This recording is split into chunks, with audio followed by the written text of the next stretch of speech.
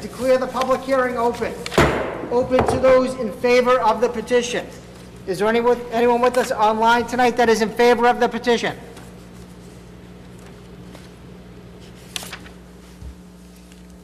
Okay, Mr. Shakes, can we please have your name and address for the record? Okay, Eric Shakes, the home address? That's fine. That's fine. 80 Bradbury Ave, Medford, Mass. Okay. And you are in favor of the petition? Yes, sir. Okay, thank you. Is there anyone else that would like to speak in favor of the petition? Okay.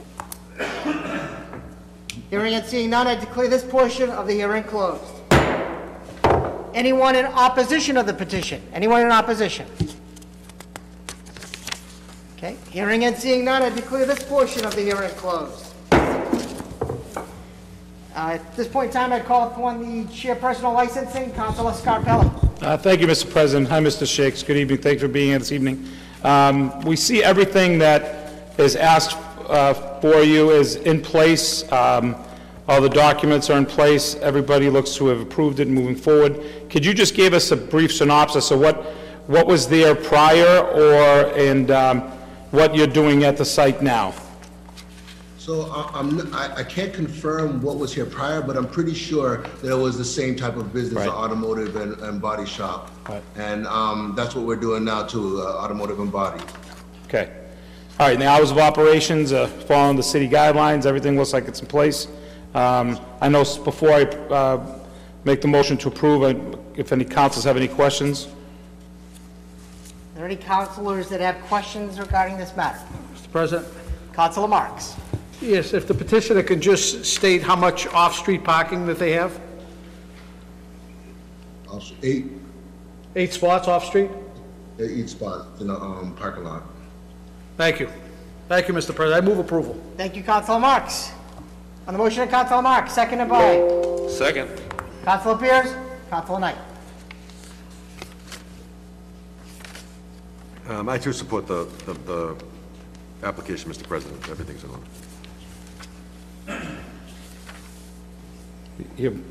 Councilor Knight, I No, apologize. that's everything. I rest my case. I have nothing to add. Okay. Okay, so everything's in order.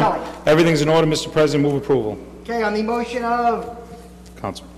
Councilor Marks, seconded by Councilor Beers. Clerk Hurnavis, please call the roll. Councilor Bears. Yes. Vice President Caraviello. Yes. Councilor Knight.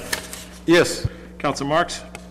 Yes. Councilor Morell. Yes. Councilor Scarpelli. Yes. President Falco. Yes, 7 in the affirmative, 0 in the negative. The motion passes. Congratulations and good luck. Congratulations. Thank you. Thank you. Have a good night. You too. Thank you. Motions, orders, and resolutions 20-647, offered by Councilor Marks, Councilor Scarpelli, and Vice President Caraviello. Be it resolved that the City Council requests the presence of Chief Buckley, Chief of the Medford Police Department, Chief Gilberti, Lieutenant Mark Rudolph, and Officer Harold McGilvery to discuss public safety concerns dealing with our 911 system at our next scheduled meeting. Councilor Marks. Mr. President, I'll just defer to Councilor Scarpelli. Okay, Councilor Scarpelli. Thank you so much, Mr. Councilor Scarpelli. Okay, thank you. Is it on? Thank you, Mr. President. Could you, I'm not familiar with who's present. Are the chiefs present? Officer McGilvery? I see both chiefs. I see Harold McGilvery is with us, and Lieutenant Mark Rudolph is with us as well, and both chiefs, yes. Okay, so this was important because I think that out of nowhere we received a letter from the mayor stating that we need to move forward with some concerns dealing with the 911 system, and that I believe it was a public health crisis, a safety crisis that we needed to address. It was something that put a red flag out to alert us, and that this is the first time the council heard that. And I thought it was important that both the leaders of the police and fire come in and just fill us in if there's things we should know that are this dire, that if something's been going on and we need to adjust as a council and move some initiatives through to make sure that we're supporting them in any way. So if anybody could, share some comments or any insight into this.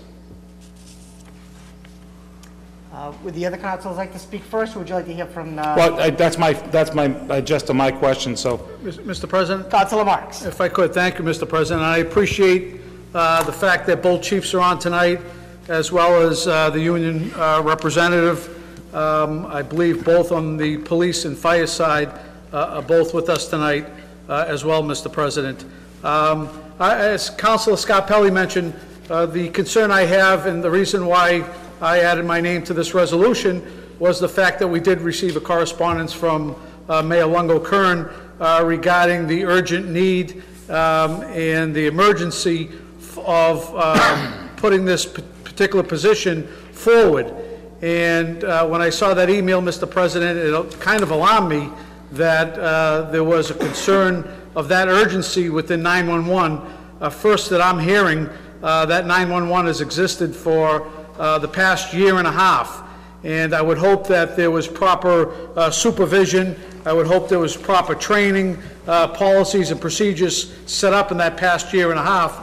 So I'm eager to hear tonight from both chiefs to hopefully dispel the emergency that was stated by the mayor in her email, and hear from both chiefs, Mr. President, and the union representatives as well. Thank you. Thank you, Councilor Marks. Vice President Carviello.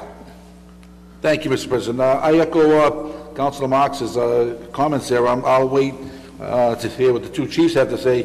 Again, like everyone else, I didn't hear of any grave emergency that was going on there.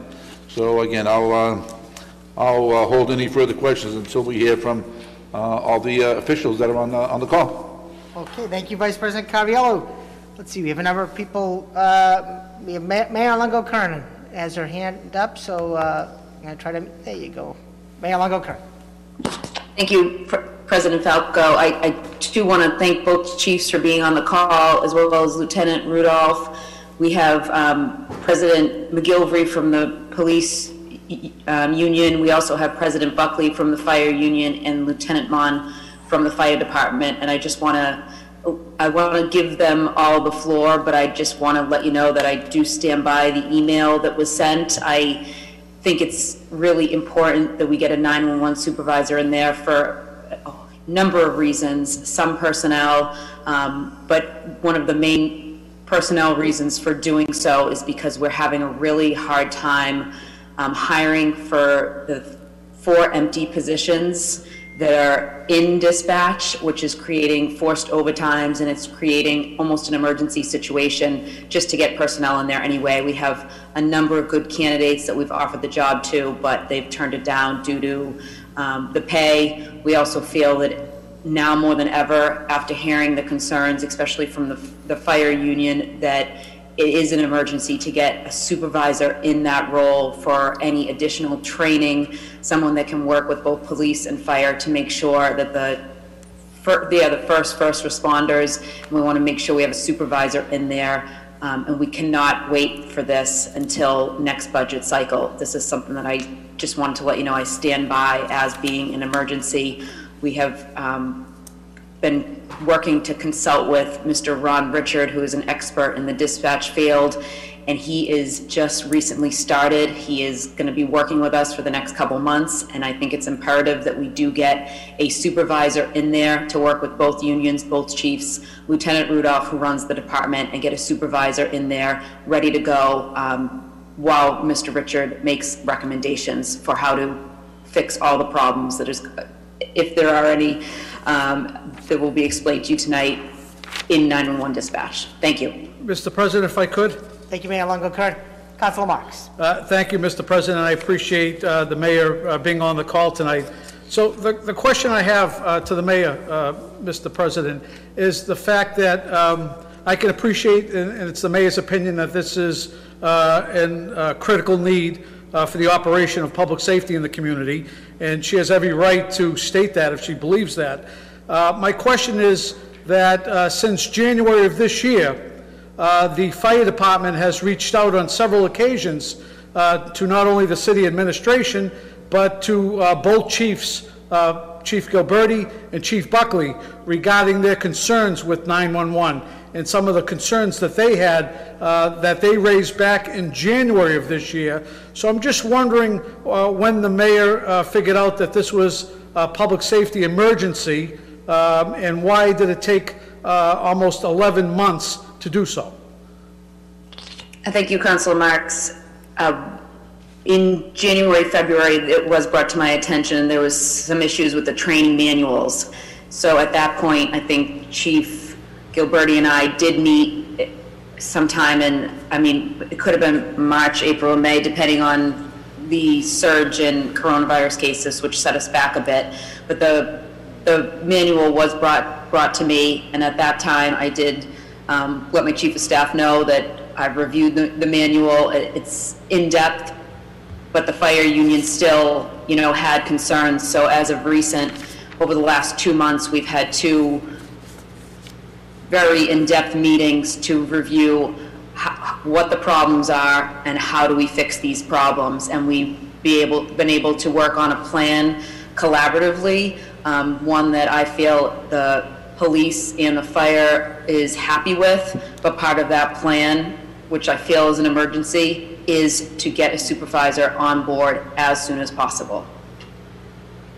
Right, so Mr. President, if I could follow up, and I appreciate that statement, but it still doesn't answer what happened from January to the past, even if we say 2 months that they've been working on this, what happened to the 7 months in between that, Mr. President? And I'm looking at a correspondence from Union President Eddie Buckley from January 21st of this year, raising concern, Mr. President, and that email was sent to Fire Chief Gilberti, Police Chief Buckley, Chief of Staff Dave Rodriguez, and Union Rep Harold McGilvery. And if you could, Mr. President, I'd like to just read it briefly. It says, "Good morning, gentlemen. I would like to formally request a meeting with all interested parties to discuss the future of dispatching. There are too many rumors and scuttlebutt going around, and we as a union would like to meet face-to-face to communicate our concerns with and get a grasp on the future of fire dispatch. Please let me know at your convenience when we would be a good time to sit down and talk. Thank you for your attention to this matter. Eddie Buckley, Union President, 1032. The same day, Mr. President, Union Rep Harold McGilvery reached out and gave his availability, Mr. President. But the part that I'm troubled by is Fire Chief Gilberti never responded to the request by the union. The Mayor's Chief of Staff, Dave Rodriguez, never responded to their request. And Chief Buckley responded saying, "Thank you for your concerns. At this time, I will decline." So I'm trying to figure out, Mr. President, if this was an issue that's been brought up, and this actually dates back, actually even prior to January, when a letter was sent out in June 2019 to the former mayor, Burke, asking for a meeting, which was never responded to. So this has been a year and a half, and now 10 or 11 months under this administration, going on 12 months, and I'm just concerned, Mr. President, with the lack of attention for the last, from January to just say September, October, where nothing was done. And now all of a sudden meetings are being held and we're being told it's an emergency, Mr. President. But from what I'm being told, there was concerns all along, Mr. President, from day one when this 911 center opened. From day one, there was a lack of a manual, a lack of policies and procedures, and there has been very little put into trying to get to the bottom of what's happening. And I think everyone behind this reel, I won't speak for them, no one's opposed to the position, Mr. President. We had some legitimate questions regarding the position, and I'm hoping to hear tonight what's being worked on, but I have other questions, and I'll wait to hear as soon as the chief, both chiefs respond, and hopefully the union representatives. Thank you, Councilor Marks. Would either of the chiefs like to respond at this point? Councilor Marks, you want to hear from the chiefs next, or? If they'd like to respond, Mr. President. Chief Buckley. Good evening, councilors. How are you? Thank you. Let me start by responding to the initial premise of the meeting and the request, and that was the mayor's letter, and it clearly said that we have an emergency in filling a staff position, and that is a public safety supervisor position, and that is, we're able to talk about that. I can talk about that in depth, but it appears to me that that's not really the intent of this council, that they are doing some other bidding here and talking about subject. Point of information, Mr. President. Point of information, Councilor Marks. Publicly. Thank you, Mr. President. I just want to make sure we're all on the same page here, Mr. President. When exactly, because we're hearing that they need a coordinator or supervisor for 911. This has been set up for a year and a half, Mr. President. When exactly did the administration and both chiefs figure out that this is now so urgent that it's an emergency now, where it hasn't had supervision for the last 15 months, Mr. President?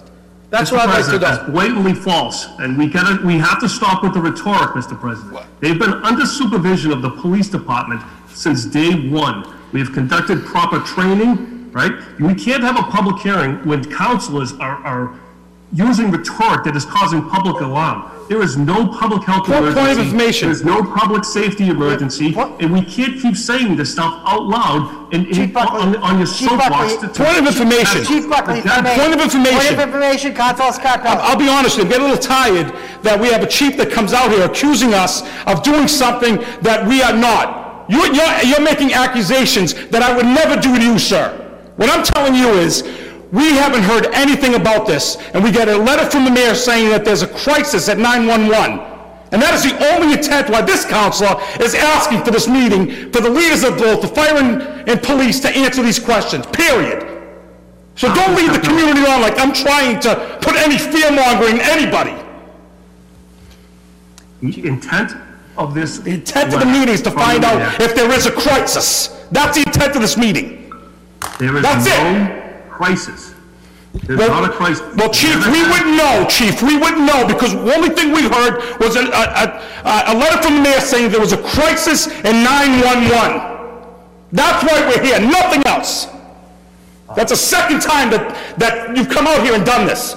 No one's trying to lead anybody on a negative way. We've done nothing but support the police and fire. Councilor Scarpelli. Thank you, Mr. If we're talking about the same letter that the mayor sent, the letter says, I feel strongly that filling this position is an emergency. Filling a position is an emergency.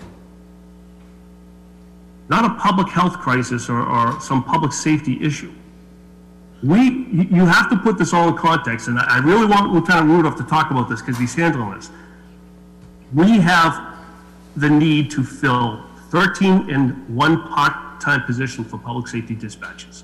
We currently have 10 dispatches. That's 14 shifts per week that we cannot fill for dispatching. Currently, the Commonwealth of Massachusetts will not train dispatches for us. They have been shut down since the beginning of the spring due to COVID. The only way we can get dispatches and hire them is if we get already current certified trained dispatchers. And we have been unsuccessful in doing that. We have been trying since the beginning of this to fill these shifts. What the state has told us is that if we can get a supervisor who has, they didn't use this term supervisor, a dispatcher who has certain training and certifications, we can conduct our own training in-house and train virtually through the state and in-house through the city of Medford to hire our own dispatchers to fill these vacancies. The strain that 14 open positions is creating on our civilian dispatchers is at critical point. The strain it creates on budgets is at a critical point. And that's what this letter is about. But it has, this letter from the mayor, in that situation we can talk all day long, and I'll let Lieutenant Rudolph discuss it. But it went way off target with what Councilor Marks is talking about. We have been addressing this dispatch since its inception. The fire chief and I have met numerous times. Point of information, Mr. President. Could you put, Chief Buckley, 1 minute, point of information, Councilor Marks. Thank you, Mr. President. It's great that both chiefs are meeting, but they fail to include the membership, Mr. President. And that's a problem when you have the union, at least on the fire side, that has reached out on several occasions, Mr. President. June 14, 2019, July 27, 2020, October 26, 2020, raising questions, Mr. President, requesting a meeting to discuss ongoing issues and concerns with Method Fire Alarm, in particular with delays in dispatching and calls for lack of supervision. This is from the Method Fire Union Local 1032, Mr. President. They also raised concerns on July 27th. Union raises concerns on manpower assignments on multiple alarm fires. Dispatch policy regarding this subject was changed without input from the fire department. That's not coming from this council, Mr. President. So if the chief is working out of a vacuum, which seems to be how he operates, Mr. President, and not hearing what's happening in the community, or at least in the 911 center, then shame on him. Don't point the finger at this council, because we're raising concerns that we're hearing from membership of the police and fire, Mr. President. Thank you, Councilor Marks. Chief Buckley. We have been meeting since the inception of this dispatch program, civilian dispatch program. And the chief and I have been dealing with all of the issues as it relates to training. And we have been putting together a new program, and it has been successful from where we were. That does not mean we have not had hiccups. That does not mean that there haven't been training issues. Think about what we're doing. We went from decades of police officers dispatching police calls and decades of firefighters dispatching fire calls to combining one unit in one civilian dispatch situation where they have to do both. I don't know fire dispatching, and the fire department doesn't know police dispatching. Combined, we put together a program that has been successful. They have been operating on the police side independently since October, and operating on the fire side independently since around February. And again, when I say successful, that doesn't mean there isn't hiccups. To Councilor Marks's point, in the beginning of this program, we were putting training modules in place. We were having difficulties with some training. Those are administrative issues. Every issue that the fire union brought forth to Chief Gilliberti and I discussed. But there's no need to have meetings with the fire. On my side, I'm a police chief. I don't need to meet with the fire union. We were dealing with issues, and we continue to deal with issues as they arise. Point of information, Mr. President? Point of information, Councilor Marks. Mr. President, it's my understanding that the police oversees the 911 center. Is that not correct? Chief That is Buckley. correct. So why would the chief of police, who oversees the entire picture, not want to sit down with the fire side, who does not have someone that's up there supervising, and listen to their concerns? But Council, I think that's where you're sort of missing the point. I'm not missing any point, Chief. I was meeting with the fire chief, the deputy chief, in discussing their training, and we were meeting with the fire all along. There's no need at that time and at that point to meet with the fire union on this. I meet with their staff.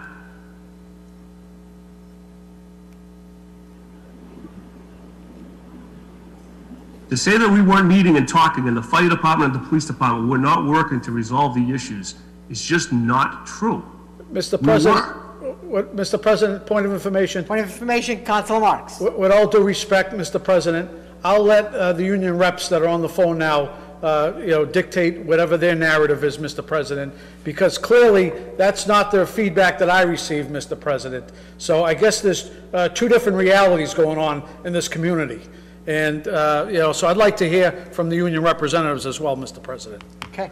Thank you, Councilor Marks. Do you want to hear from them right now, or do you want to? At some point, Mr. President, I'd like maybe for the chief to finish his presentation, but I'd like to hear from them too, Mr. President. Chief Buckley, if you want to continue, Yeah, well, just to wrap it up, there is an overwhelming need to fill this supervisory dispatcher position.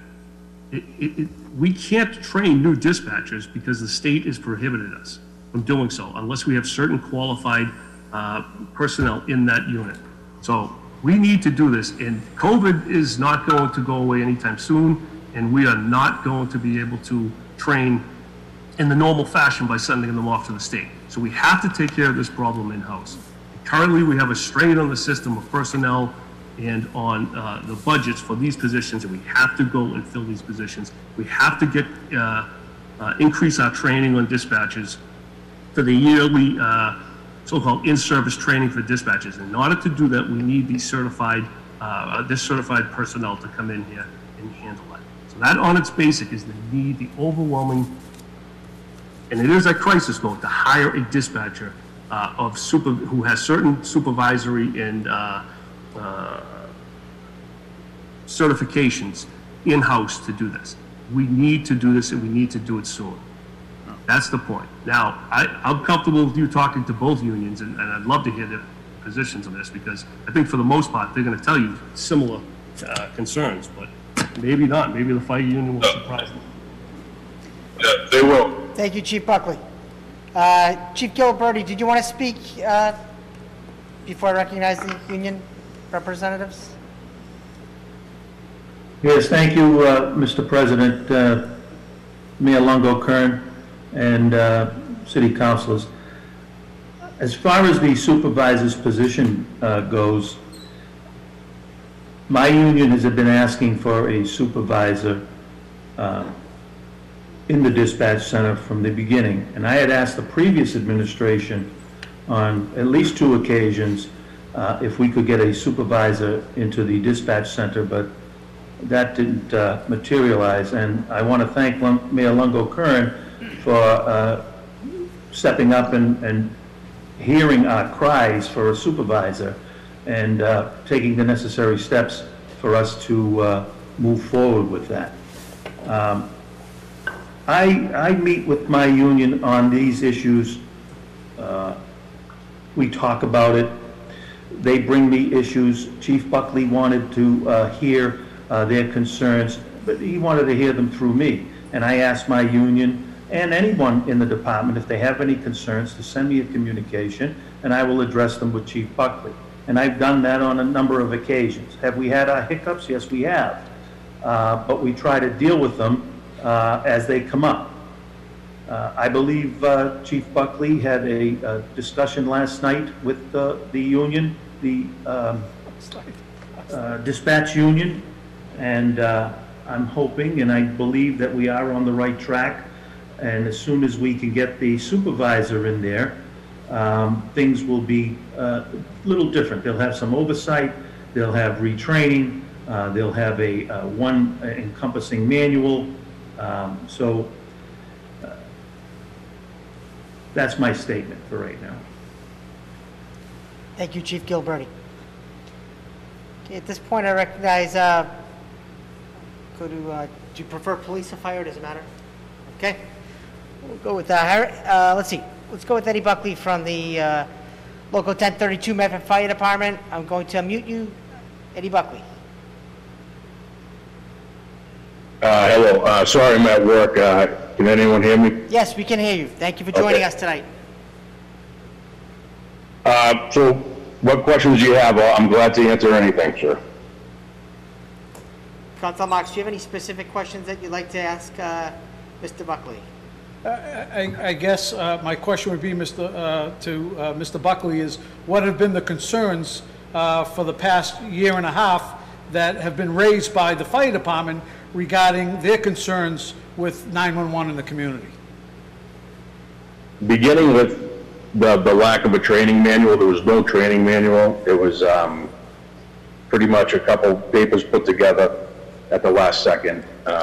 So our members didn't have the correct training in order to train the new members of the civilian dispatch. We raised our concerns early about that. There still is no training manual. And then when the civilians started taking over in around February, we were noticing a lot of errors, and we were trying to address it and see how we could fix it. We did ask in the beginning for a fire department supervisor over there, as well as did the dispatchers themselves. They were asking for, they need a fire department supervisor. We don't, would we love a fire department supervisor? Absolutely. But if the mayor's gonna hire somebody to do that job, that's fine, as long as the job is being done and we're being dispatched to all the calls in a timely fashion, we don't have a problem with who's doing the supervising. In our opinion, yeah, it should be someone on the fire side, as the police have on the police side. But I understand that the police are in charge of it. But we need to have a way of fixing any errors that take place in dispatch in a timely fashion, not sending communications and talking about it a week or two later. These are emergency situations that need to be addressed immediately. Those were our concerns. From what I know, Chief Buckley and Chief Gilberti met. They're addressing the situation. They're addressing our concerns that we have. Yes, it is 11 months later, but they did meet, and allegedly they're addressing those issues. So we'd like to see that go forward, and hopefully there's no issues going forward. Mr. President, if I could? Please, continue. Councilor Marks. So based on the October 26th letter that was written by Local 1032 regarding concerns of Medford Fire, and in particular delays in dispatching calls and lack of supervision, I was wondering if you can address that particular letter that was sent to the city administration. Yeah, I sent that letter in October. We had a meeting in November. I addressed our issues. This union doesn't feel that we really got listened to. As the chiefs met last night, which is, over a month since we had the meeting to discuss it. But those were our concerns from day one, delays in dispatching and not getting sent the calls that we should be. Mr. President, also, maybe if you can address the July 27th letter, which discusses manpower on assignments on multiple alarm fires, and the dispatch policy that was created without any input from the fire department. Has that been rectified? Yes, Chief Gilberti spoke with the police department. I believe Chief Buckley, I don't know if he spoke with Lieutenant Rudolph or if he was in charge at that point, but he readdressed we have a dispatch paper for second alarm fires, and he reiterated that everyone is to be, I gotta go to a call, sorry, I'm at work right now. All right, thank you. Be safe. Okay, so we don't have, Fire department, a recorded fire alarm sounding at.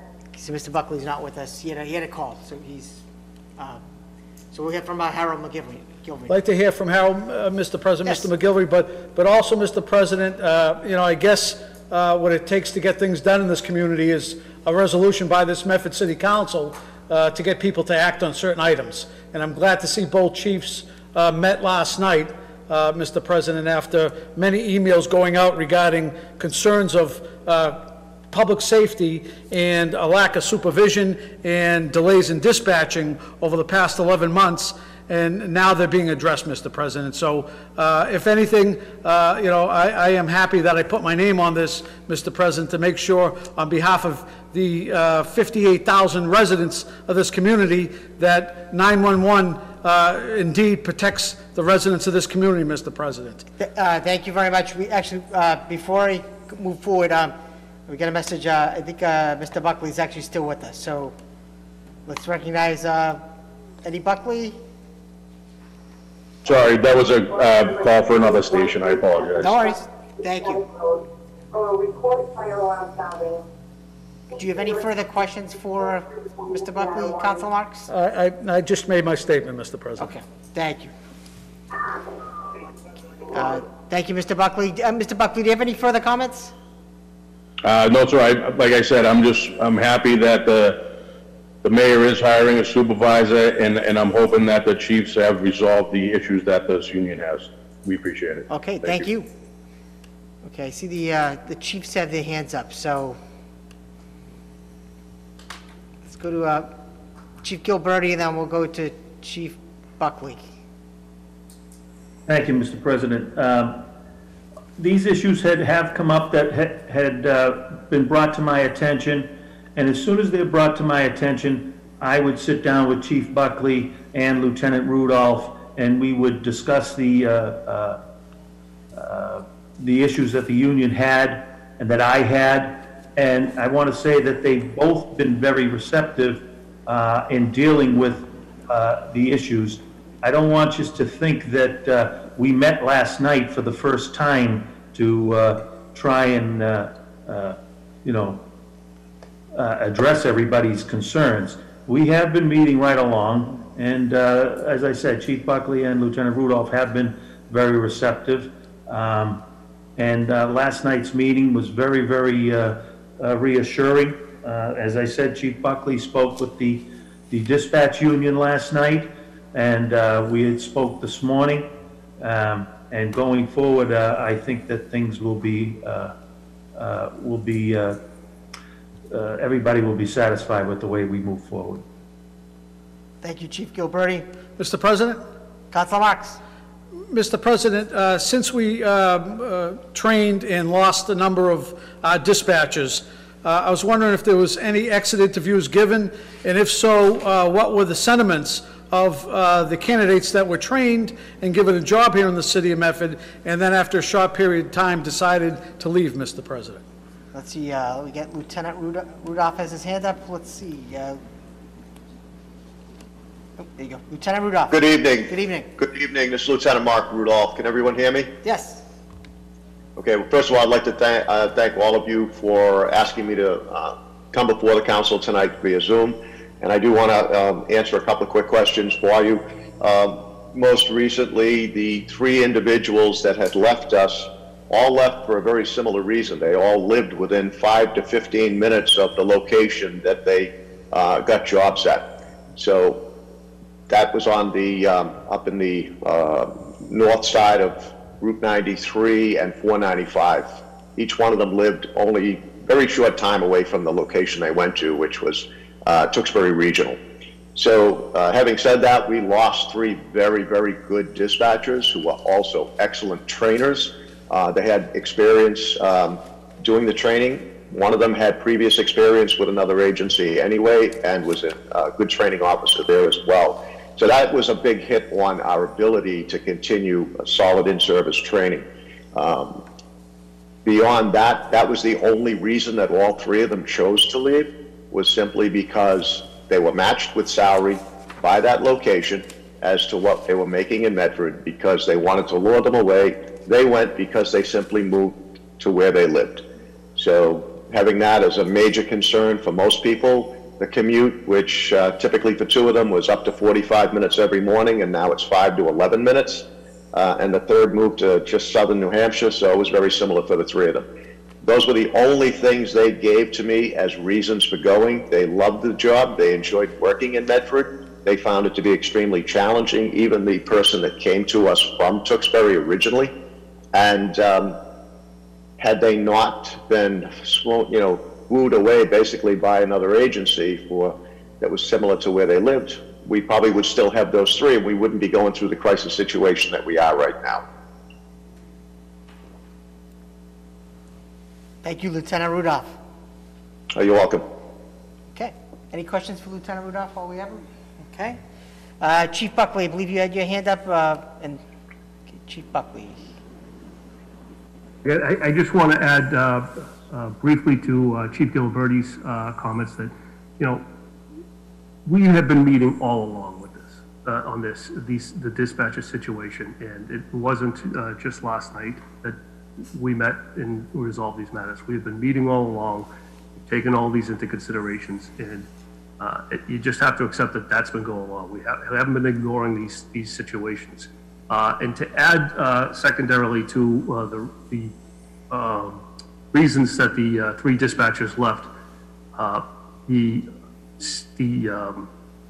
in Tewksbury area, they have a regional dispatch center that the state funded, and they needed bodies to fill that dispatch center, and they were in a similar position as us. They could not hire dispatchers because the state wasn't capable of training new dispatchers. So they went out and basically like headhunted active dispatchers left and right. We actually paid more for dispatchers down here, and they actually raised their prices up there to attract dispatchers to their centers so they could open, and they had state funding to do it. So that hurt us, and probably hurt a couple of other police departments and fire dispatchers in the area. So there's a number of reasons associated with why they left, but I just really wanted, my point was to add that we have been meeting all along on this issue, dispatching and the problems. Thank you. Thank you, Chief Buckley. Vice President Carviello. Thank you, Mr. President. Mr. President, I'm going to make it clear that the only agenda of the city council is the safety of the residents of Medford. We have no other agenda other than that. Chief, whoever wants to answer, is the pay that we pay these dispatchers, is it on par with other cities and towns? Are we not paying enough money? I don't know what they get for salary, but are we on par with other communities?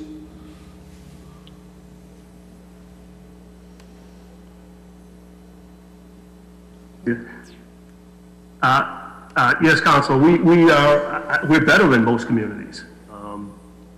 We pay very respectful, and I think that if it wasn't for the shutdown of state 911 training, we would have our ranks filled here very easily. What's going on is that there's a demand for qualified trained dispatchers, and so we've had a couple of interviews and we've brought a number of them in here, but they're looking for top dollar, and we can't pay one new dispatcher differently than the other dispatchers because they are technically unionized now. So we can only offer them what we can offer them. It is healthy, but some of the dispatchers that are out there looking for jobs are looking for a higher rate of pay, and so but very clearly we are very competitive in our salary for dispatching. It's just the only ones out there right now are qualified trained dispatchers who are looking for something better. Thank you. Thank you, Chief Buckley. Lieutenant Rudolph, did you want to comment on that as well? Yes, I just want to echo the same thing that Chief Buckley said. Myself and Chief Gilberti have participated in every single interview of multiple applicants along with Mr. Neil Osborne. We've had some unique candidates that came before us, several that really stood out with tremendous levels of experience. And unfortunately, those two individuals, one did decide to take the job and then at the last moment decided that it was still too big a pay cut for him to take it. The other person said the same thing. It was just much too big a pay cut because they were both working at one was at a state regional center and the other was at a major metropolitan location, and that person chose not to take it as well, simply because it would have been too big a pay cut.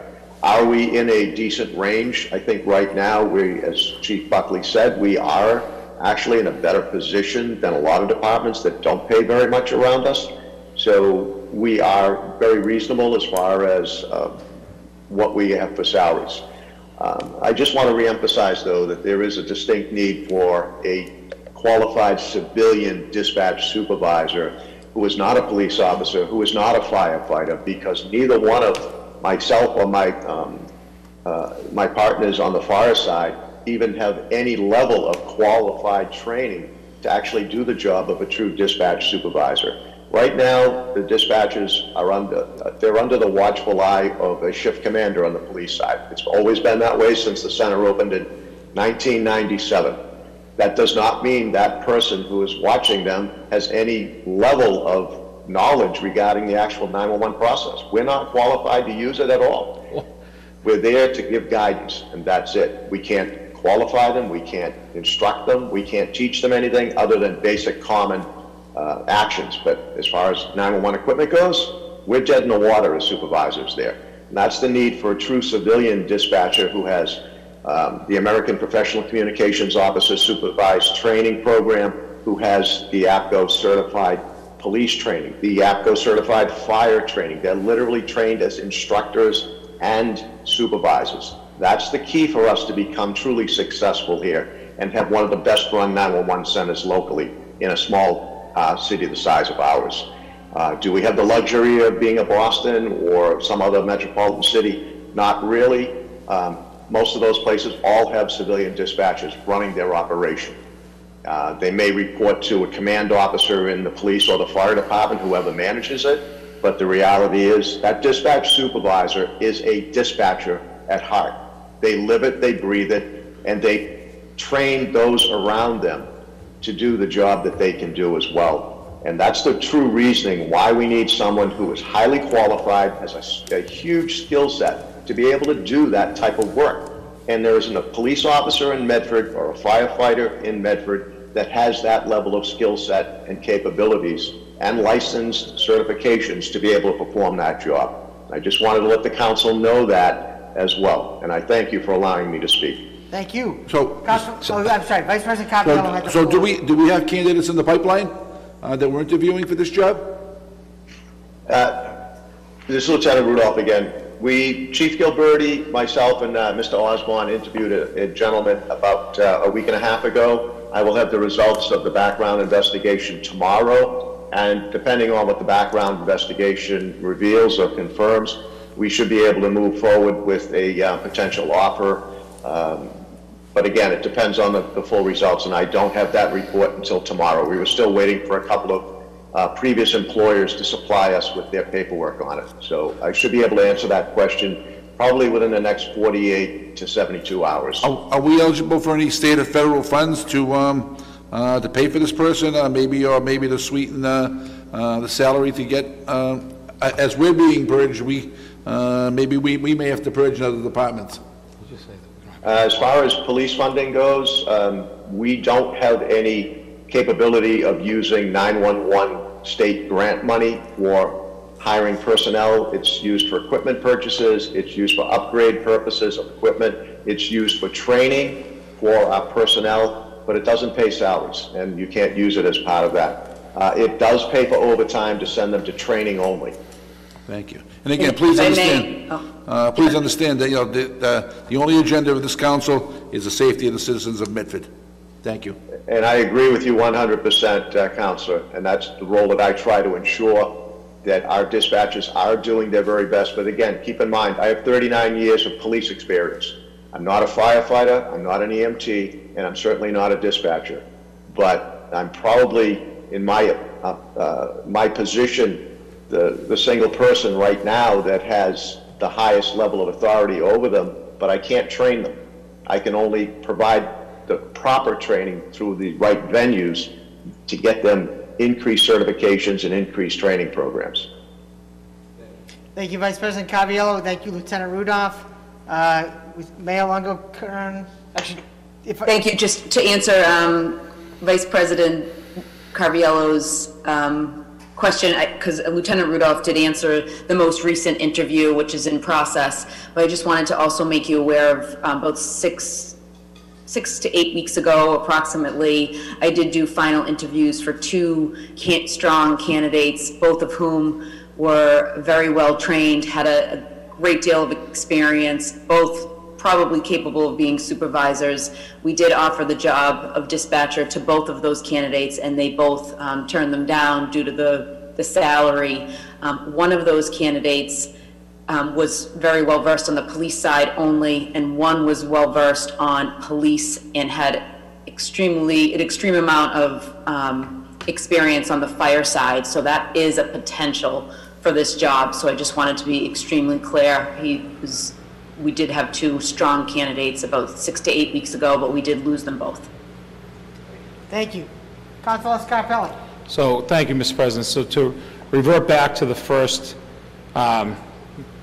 comment we made, and when it, just to be clear, this is why we asked for this meeting.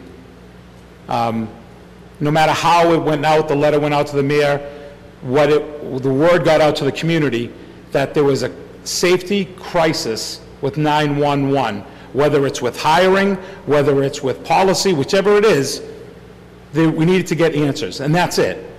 And from what I've heard from the chief of police, from what I heard from the chief of fire, from what I heard from the union representation so far, is to me exactly what we needed to share to our constituents that brought these questions and these concerns to us. No other reason. That's it. I'm not trying to dig anything up or trying to find something that's not there or say that it's not safe.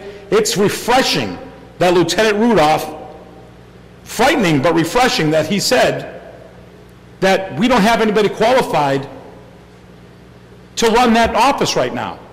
And that's probably the most important public safety position right now. That's the first line of safety and help for all our constituents, whether it's with violence or whether it's with health. This is the reason why having the communication, having the chief of police and the chief of fire here to answer these questions publicly to us is why it's so important that we did this. No other reason. And I thank them for coming out and doing that. And understand, this won't be the last time, Mr. President, that this counselor will contact or put a resolution through if I feel that we need some answers by our leaders in our community. So thank you very much, and I appreciate the answers that were given, and I think that we have a strong understanding of what now these concerns are and where we're moving to. So thank you. Thank you, Councilor Scarpelli. Councilor Marks. Thank you, Mr. President. I just want to be able to understand, Mr. President, when this issue of civilian 911 was being discussed, and at the time when they decided to move forward, I'd like to be privy to what the discussions were around hiring a civilian 911 supervisor at that time, a year and a half ago, if any. Because I think it's important, Mr. President, there's not one member behind this reel that I've heard once say we don't need the position. There's not one person for the last 3 weeks, I've never heard one person say this is not needed, Mr. President. We have been asking questions on why it's an emergency right now, absolutely, and I'll continue to ask them, like Councilor Scarpelli and Councilor Carviello have mentioned. But I'd like to know, Mr. President, a year and a half ago, when the powers to be sat down and started discussing how this 911 center was going to work, what were the discussions around hiring someone from the start that had that supervisory skill to oversee this department, Mr. President, and to make sure that the proper unified training manuals were set up, Mr. President, to make sure the rules and procedures and policies were set up to set up our workers for success, Mr. President, and not failure. People leave for a lot of different reasons. Some may be location, but others may leave, Mr. President, for other reasons, such as lack of supervision and lack of a clear, defined training manual and other reasons, Mr. President, as well. They may not state it, Mr. President, but they leave for a host of reasons. But I'd like to know why, from the inception, that we did not hire. Don't forget, we just went through the budget this June 2020. If this has been discussed for the last year and a half, why wasn't it in the June 2020 budget, Mr. President? Why are we looking at a supplemental after the fact?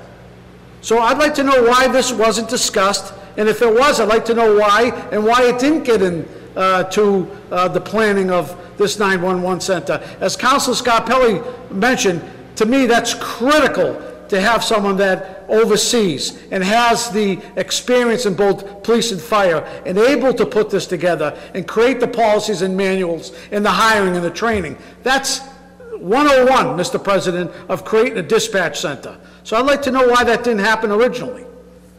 Thank you, Councilor Marks. Would anybody like to comment on that? I can comment on that. I wasn't around a year and a half ago. I know that the only one present probably, because I know it was Chief Sacco and Mayor Burke at the time, and I know Chief Gilberti can probably comment, but I just want to reiterate that we did have police and then we had fire in dispatch up until February, March, right around when COVID hit, and at that time the issues of the training manual were being worked on. So I know it did take time, and we got to this point. We had almost a semi-emergency meeting on this in October, and then a second one in November, which is leading us to where we are today, requesting a 911 supervisor, which we did in the supplemental budget, but I understand your reasonings for not approving the supplemental budget, which is why I sent the email to the council letting you know my concern for the 911 dispatch department and how I'm glad I'm here tonight, with representation from the department heads to explain why we're here, how we're planning to fix it, and why we think this is so essential. So I'll leave it to Chief Gilberti to see about what happened a year and a half to 2 years ago, because that wasn't before my time.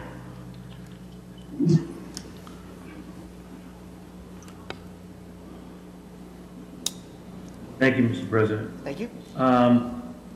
Since the beginning, my union has always looked to have a supervisor from the fire side in the dispatch center. And that's what I was advocating for with the prior administration, to have at least at the rank of lieutenant into the dispatch center to oversee just the fire side. The police at the time had their commanding officer was in the dispatch center, and we felt that we needed representation on the fire side. That never came to fruition. When Mayor Lungo-Kern took over, we approached that subject again, and we worked on, now we're here at a civilian dispatcher who is qualified at both disciplines and will be able to oversee the center. So that's where it was back a year and a half ago. I was advocating always for a fire dispatch supervisor only. So, Mr. President, Councilor. just so I understand, and I appreciate Chief Gilberti's response. So if the chief was advocating for a fire supervisor, and I'm sure the police were advocating for a police supervisor, we ended up, instead of having both, Mr. President, no trained supervisor at all for the past year and a half. And this is no reflection on Lieutenant Rudolph, because he stated himself that this is not really his expertise. And he can't really train, he can't really oversee, because he's not aware of what's taking place in the dispatch to really supervise it, Mr. President. And I don't want to put words in his mouth, but I just don't understand how you may be advocating for something, but it resulted in no supervision at all for the past year and a half. And I should say, no trained supervision, no expertise in 911 for the last year and a half. And that's the shortcoming, Mr. President, that I have a concern with.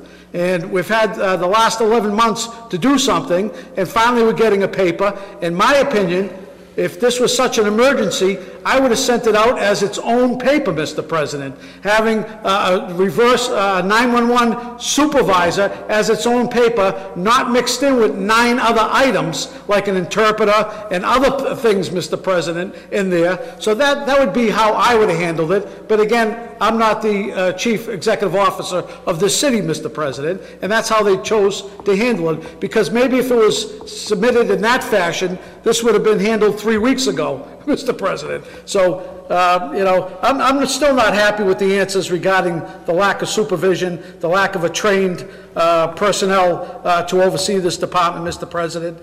And, you know, we don't know what this has resulted in, the lack of manuals, policies, and procedures over the last year and a half. We don't know potential lawsuits or anything else that may be brewing in this community, Mr. President, over this 911. And I guess that'll speak for itself, Mr. President, at some point. Thank you, Councilor Marks. We have a number of councilors that have questions, but we also have not heard from Harold McGilvery from the Police Department Union. Is council okay if we hear from him and then we move forward with the questions?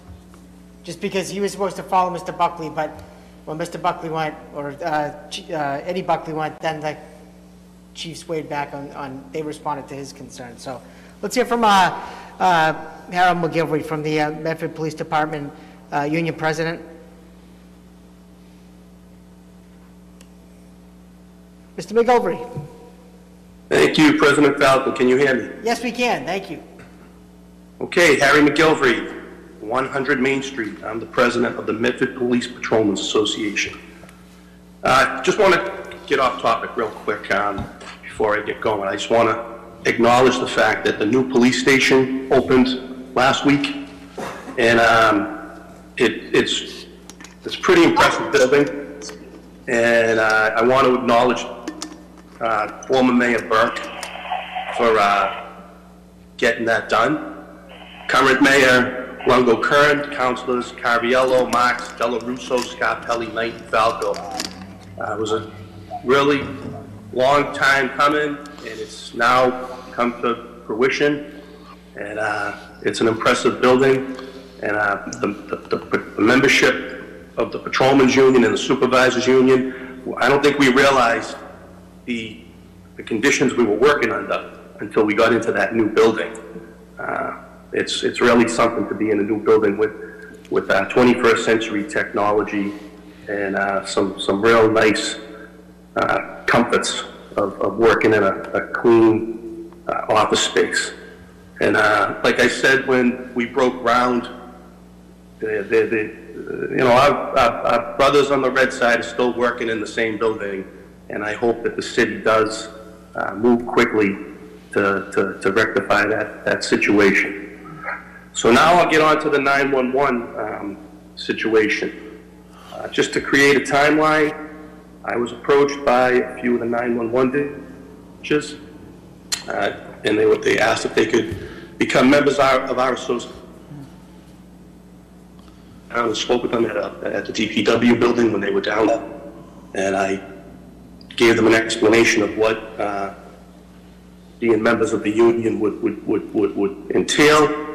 I recommended that they also reach out to Steve South of the Teamsters, Eddie Buckley of 1032, and then make a decision.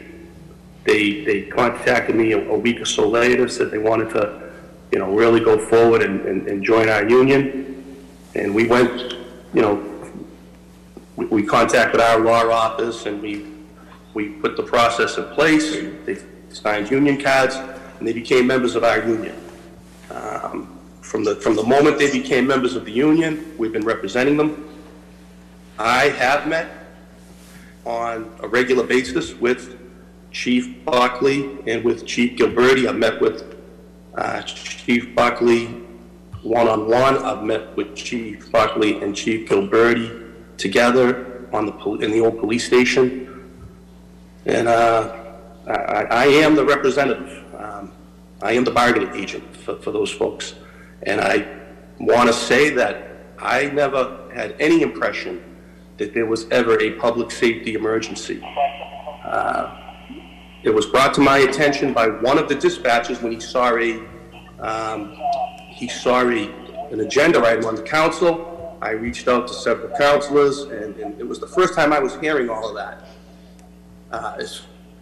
I want to say right now that these individuals that are working here as public safety dispatchers, they're working hard to do a good job. They're getting better every day. They want to do a good job, and we're not reinventing the wheel here. Civilian dispatching takes place pretty much around the country, around the Commonwealth. We're probably getting into this late. I can't speak for the fire union, but we negotiated those jobs away. And I'm taken back by some of the things I've heard here tonight. I'm surprised we're not in an executive session. I'd probably be more comfortable in an executive session. I can clearly state for a fact that the 3 dispatchers that left did not leave because of a lack of supervision. There were other reasons, and I'm not going to get into the reasons, because this isn't the time or place to be doing this. The mayor set up several meetings at City Hall. They brought in an individual who is a professional civilian dispatcher, and we had a plan in place as to how to proceed. And now here we are. I'd be happy to go into an executive session and speak as to what's been going on behind the scenes, but I'm not going to do it here. I've never seen anything like this, actually, in my 15 years as a union president, that my membership is being talked about like this. It's disheartening, and I'm not very happy right now. They're working without a contract, growing pains. We both police and fire side have to adjust to not having police officers and firefighters dispatching us. And it's just disheartening as to some of the things that I heard here tonight. If anybody has any questions for me, I'd be happy to answer any questions. But like I said, I think this is something that should have been done in executive session. Thank you, Harold. We have Councilor Beers and Vice President Carviello. Councilor Beers. Thank you, Mr. President. I think what Councilor Marks said and what Mayor Longo-Kern previously said actually gets to the heart of the issue around this paper. I don't think there's any disagreement with hiring a 911 supervisor or whatever else is needed to make sure that this office has everything it needs to function effectively. But that's not the decision that this council has. We can't just approve the 911 supervisor. It's been lumped into a large package, and that package has been tabled. So I'd like to ask the mayor, if the mayor's still here, do you intend to put a standalone 911 supervisor item before the council, or will a revised appropriation be put before the council to address the issues that we've laid out? Thank you, Councilor Beers. Mayor Longo-Kern. Yes, we went in and looked at the police budget in depth to see if there was availability to be able to hire the 911 supervisor outside of the supplemental budget. And given the fact that there are 4 vacant positions, we feel that we're able to fund that going forward until fiscal year 22. So that is what we've decided to do to try to resolve the issues and make sure this is the strongest department it can be. Dave, I don't know if you have any clarifications on any legalities that need to happen with regard to that, but I think it's as simple as that. Point of information, Mr. President? Point of information, Councilor Knight. I think, and I don't want to speak for my colleague, but I think what he was asking was if the paper for $740,000 was amended or the police supervisor position was sliced out, I don't think you get much pushback from this council. I think we all understand that there's a need for that. The question is whether or not we want to support a supplemental budget for $740K. When there are some items in there that some of us have concern over, and some items in there that some of us, some items that aren't in there that some of us have concern over. But I think all of us behind this rail would be supportive of standalone paper to amend the supplemental budget, so that we didn't have to go through the process of using the existing funds in the police budget, so that we can use those funds to hire the dispatchers that we so need. You know, we want to hire this police police dispatch supervisor or dispatch center supervisor so that they can perform in-house training. You know, if we can't get the training done at the state level, we need to get it done somewhere. And they need to keep their continuing ed certifications up. We've heard from Lieutenant Rudolph saying that, you know, there's really no one that's in either department that's qualified to perform the functions of training. And I'm just trying to clarify, Zach, I think that's what you were getting at, right? Was that if you give us a paper that's for the, you know, whatever it is, $100,000 or whatever that line item was, I don't think the council will stand in the way of that. That still leaves the argument relative to the other items that the council's been discussing and the other items that are on that paper. However, you know, I think it'll address the issue of the 911 call center supervisor in relatively short order.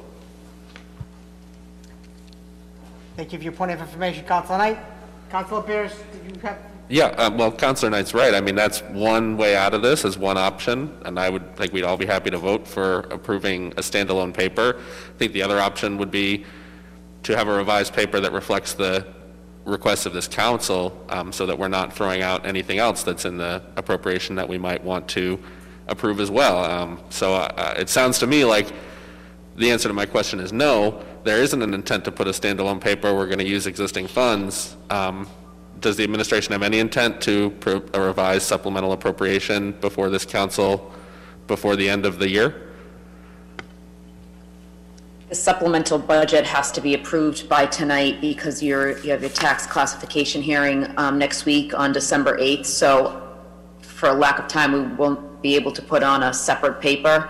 I'm hopeful that maybe tonight you will take it off the table and discuss the supplemental budget as a whole. I feel that those are the needs of the community right now, and I hear you loud and clear that there's an election supervisor position that we are currently working on reviewing, and I have meetings set up as early as next week to continue that review in hopes to make sure we do the best we can for our elections department and city clerk. So if we don't approve that tonight, what's going to happen? Is the intent just that we will no longer appropriate any of the funds that have been proposed in the supplemental budget?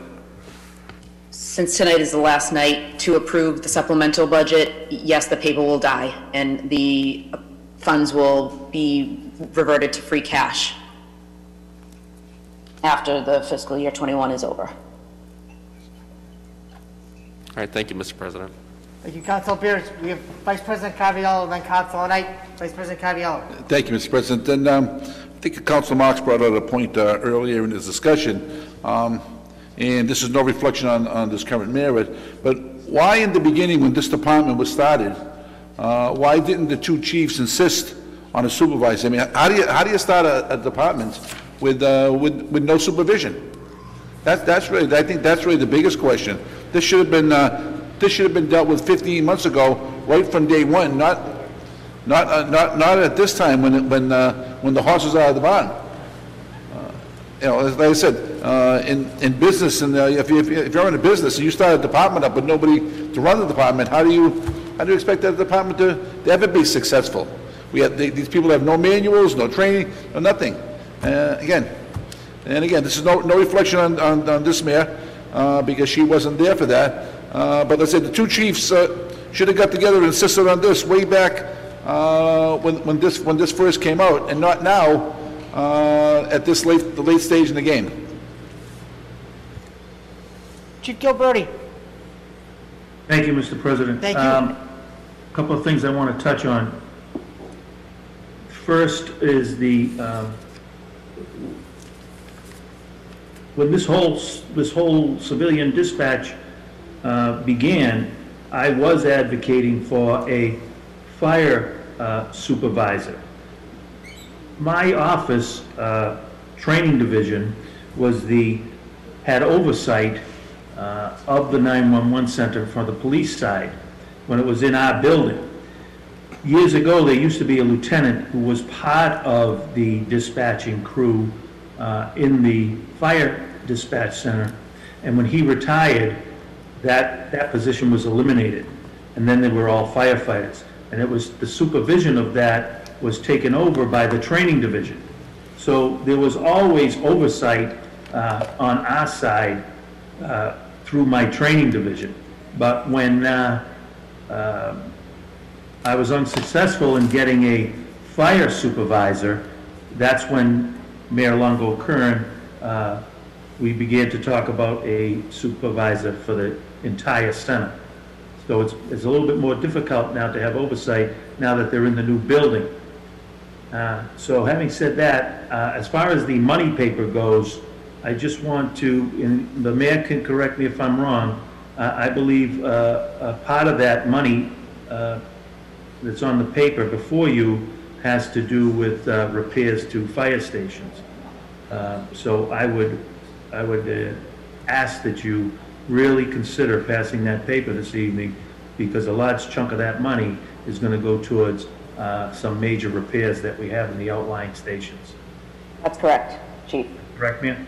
That's correct. The stations, the schools, and routine maintenance for our new police station and new library that's coming online over the summer. $200,000 can go a long way, along with the facilities director that the council, me included when I was on the council, advocated for year after year after year. And I've been asking for that for two administrations. Okay, thank you, Chief Gilberti. Let's see, Vice President Caraviello, did you have any further questions? Okay, thank you. Councilor Knight. Mr. President, thank you very much. The mayor said something relative to the supplemental budget and how if it's not passed this evening, then it dies and the money would revert to free cash come the next fiscal year. Is there anybody from the administration that can speak to the impact that this will have on our levy limit, our new growth for the upcoming fiscal year? I believe we have Alicia. In terms of dollars and cents, Mr. President. Yes. Alicia, would you like to take that question from Councilor Knight? Yeah. Good evening, honorable councilors. Yes, through the chair to Councilor Knight. So what will happen is we want to raise as much as we can towards the tax levy limit. If this money isn't appropriated to amend the budget, we would have to take it from reserves. which would be free cash. It's a part of the tax rate recap calculation, so because it's coming from unrestricted government aid as a program to the budget, that's why we would need it to be passed before the tax rate is set. If you do not pass it, it just means you'd have to appropriate it from free cash. You could not appropriate it after the tax rate is set. So it wouldn't apply to the levy limit for the next fiscal year? It would not. And is any of this money applying to new growth for the next fiscal year? No. We had new growth already certified at the 1.77, which your honorable body rescinded 703,000 back to free cash of the new growth. Okay. Certified. And this is the unrestricted government aid from local aid that we're trying to use to increase the city budget appropriation for the positions on the paper. And the benefit of increasing the city budget is because it would allow you to have an increased levy limit next fiscal year?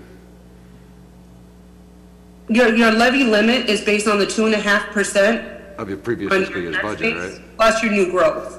This paper is just amending the budget. Whenever you're setting the tax rate, what the tax rate's actually doing is it's raising taxes to pay for the budget that was voted.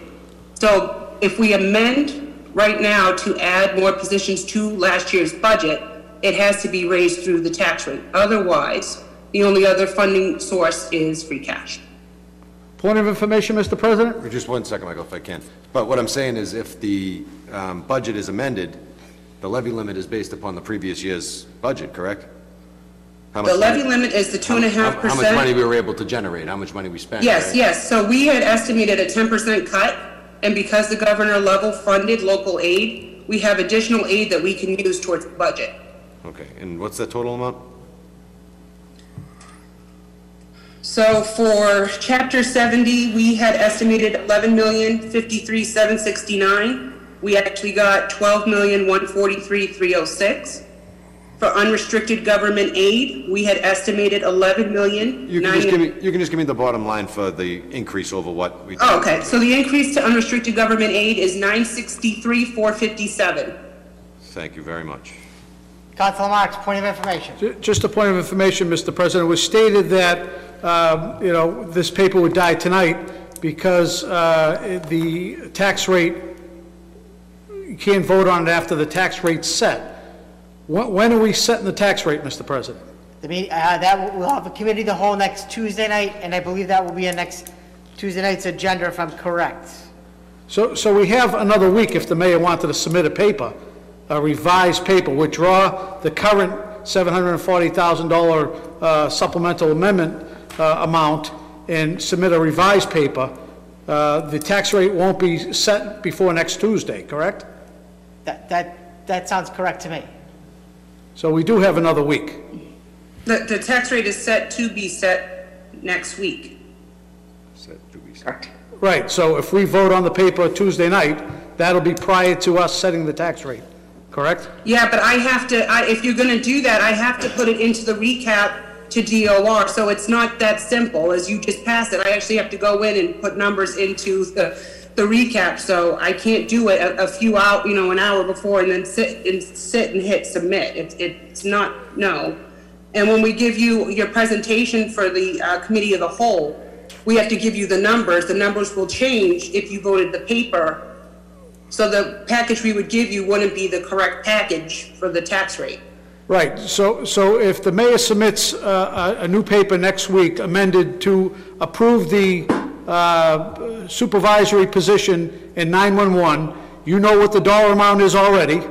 This council, I think, has stated, and I won't speak for everyone, a commitment for that paper. I don't see why that can't be done next week, Mr. President, and added into the paperwork that Alicia is saying, because she's right, she probably needs time to do that, but I think we're able to forecast now. We have a week to forecast that, Mr. President. I don't see why that can't be done. I mean, that sounds correct to me. It almost seems like people don't want it done, Mr. President. I want it done. And Alicia, if I may just kind of throw a wrench into it really quick, but I mean, I think there've been in years past where we've not necessarily set the tax rate on that night of the meeting. We've, I think, tabled it for a week before in the past. I mean, So does the tax rate have to be set next Tuesday night? What if it was tabled to the 15th, was it the 15th, the next meeting after that? And Ellen, President, I just noticed that DOR is behind on setting a lot of things. I've submitted paper, I've already submitted to them the balance sheet for free cash certification. They're behind. They said they're behind trying to set tax rates. So we're a little concerned, to be completely honest with you. I'm not sure if the inundation or why they're moving behind is because of COVID. I can't speak to that, but I'm honestly a little concerned about pushing our tax rate out too far. Mr. President. Okay, if I may, let's see, Council Marks is all set. We have Councilor Scarpelli, and then Ellen's waving her hand, so we're going to call Ellen next. So, Councilor Scarpelli. So I know that, obviously, to make it clear, this council didn't go put this paper on to get to an end result. It seems like this is like it was being held hostage. Now we're discussing the real issue, and that's not the true intent from this council. Okay, we had concerns about this issue. I want to make sure that stands alone. But now that we're talking about it, let's go a little bit through the timeline. We all want what's on that paper. I think it's important that we get that facilities position in. I think most of those things that we were given some information, the positions without any job descriptions. We got the job descriptions. We understand how important they are. Everything's in order. We talked to the Chief of Staff a few weeks ago.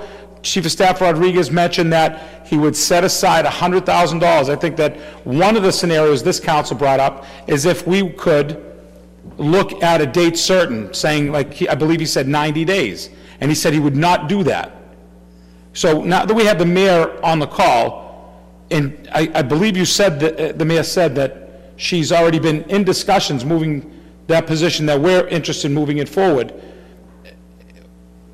And I would assume that our committee would support. I think that's where we were going with a few weeks ago, that if it was a date certain, that we would support the paper, knowing that we're coming to a resolution for the position that's needed in the elections office. If I'm right, if I'm wrong, forgive me, but could we possibly look at a date certain this evening, saying that the 90 days, I believe that's what the Chief of Staff Rodriguez said, that 90 days is the process. It looks how, if I could remember it then, but he wouldn't commit to that because he's, I believe that he's not the mayor, and he wouldn't do that to the mayor. So I don't know if maybe the mayor can add some light to that. If it's not, I understand that. If she doesn't feel comfortable with that, that's fine. But if we can have that assurance tonight, I would move this off the table, and I would vote forward with, because from what I gather from Clerk Hurtubise, we're hoping that 3 months will give us enough time for our next election, unless the special elections come up after the Georgia runoff. So if you can, Madam Mayor, that'd be appreciative. Sure. Thank you, Councilor Scarpelli. What I can do is within 3 or 4 months give you a full report of my review and investigation and let you know what we find with regards to if there's a need for that position. And that position, 3 or 4 months would be far before the next election. So that's something I can commit to. But I can't go and say I will institute an election coordinator when the clerk's office and the Board of Registrar of Voters is completely, fully staffed. And I cannot commit to that until I know that there is 100% need for it. If I could use that money for a teacher, a firefighter, a police officer, there's need there. There are other departments in this city. We have 2 missing positions that need to be hired in the treasurer's office. In our assessing office, we have the need for an additional assessor.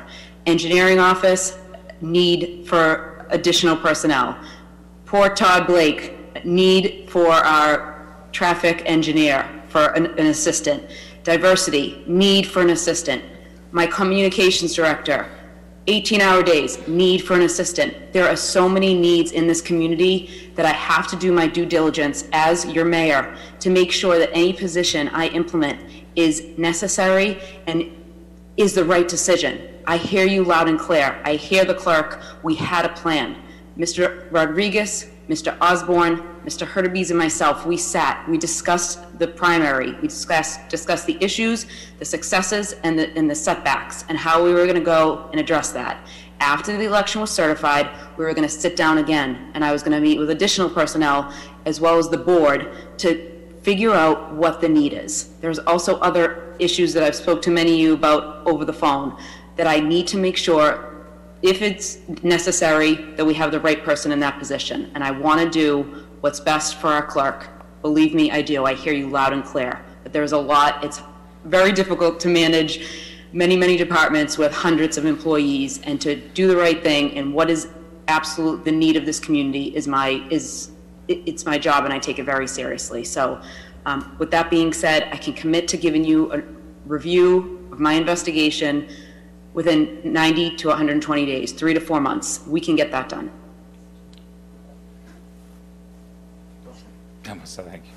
Councilor Bears. Thank you, Mr. President.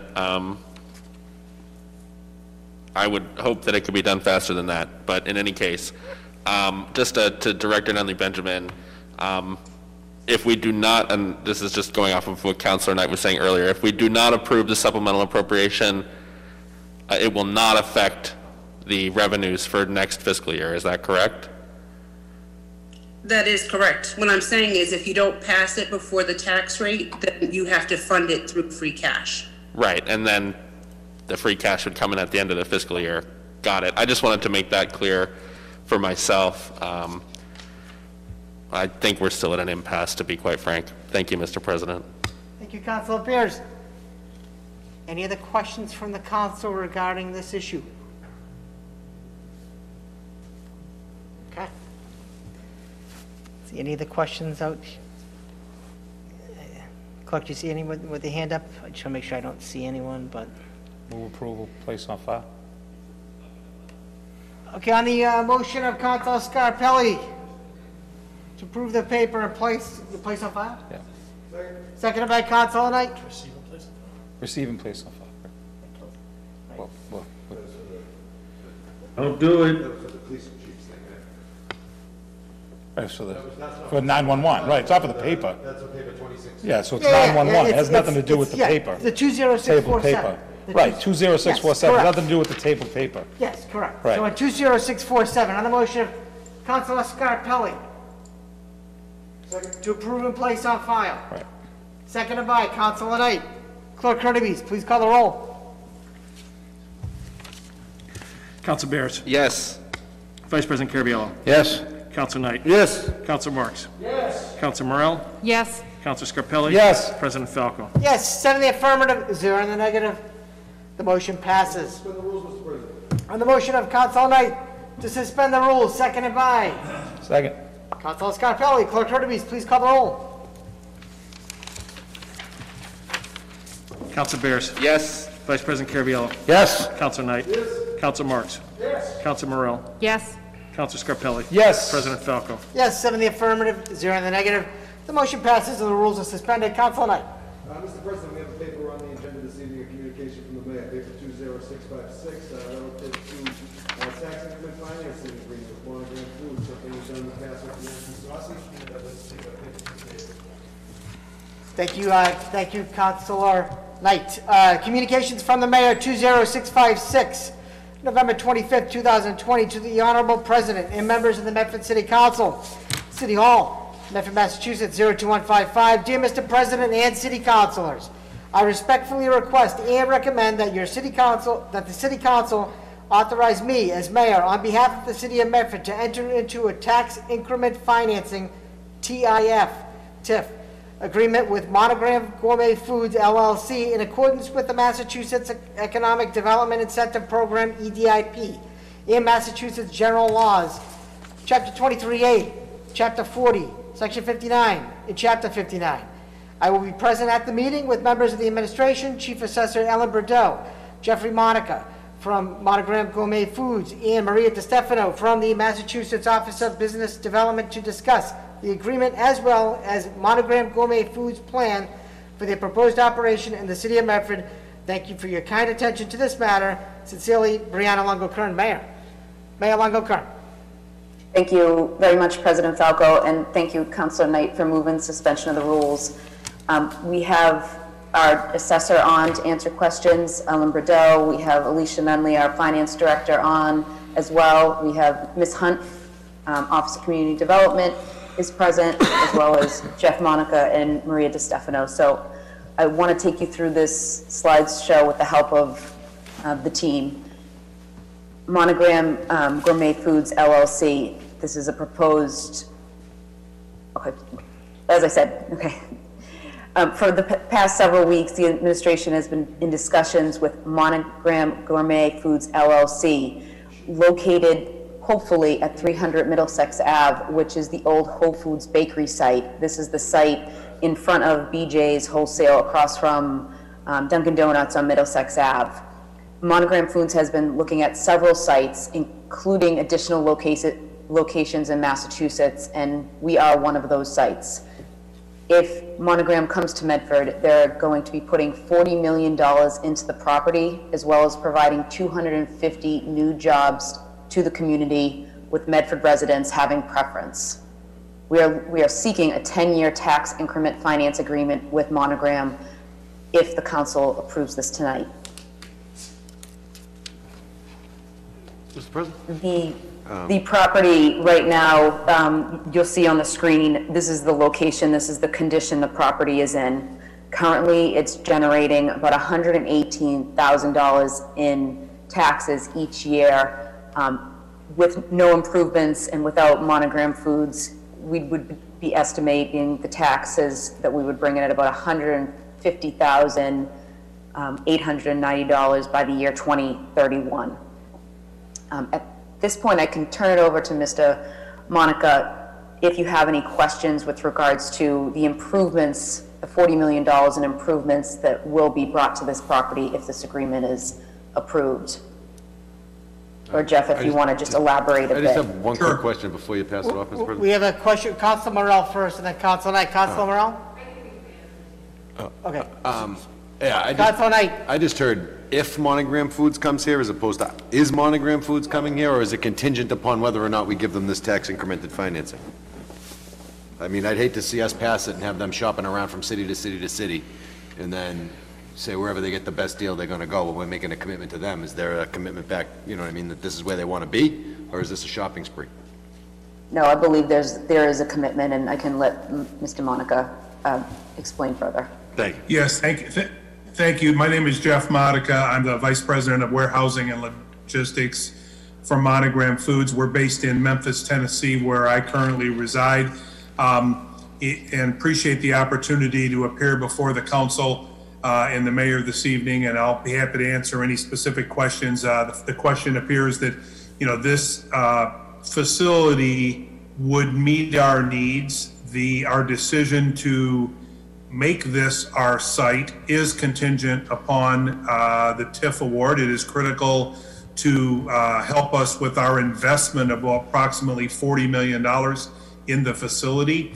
It is our preferred site for a couple of reasons. We want to operate and open a state-of-the-art USDA bakery, and in combination, a USDA bakery is unique. There aren't many of them in the United States. That allows us to do unique products with meats and proteins that aren't available in a normal FDA bakery like the Whole Foods bakery. So we need this facility to support our rapid growth. We have two other plants in Wilmington, Massachusetts, so we have been a strong employer within the state of Massachusetts. This is going to involve the complete renovation of the bakery, which is detailed in our application, but it's a complete renovation of the walls, the floors, the HVAC, the refrigeration system, complete floor drain systems, as well as the installation of a state-of-the-art continuous bakery oven equipment, I should say. So it's all new equipment. It's a substantial investment for Monogram Foods in the range of $40 million. We anticipate employing over 250 employees after the facility is up and running with 2 full shifts. We have been told by the city that there is an experienced pool of bakery employees with experience either with Whole Foods or other previous tenants of this facility.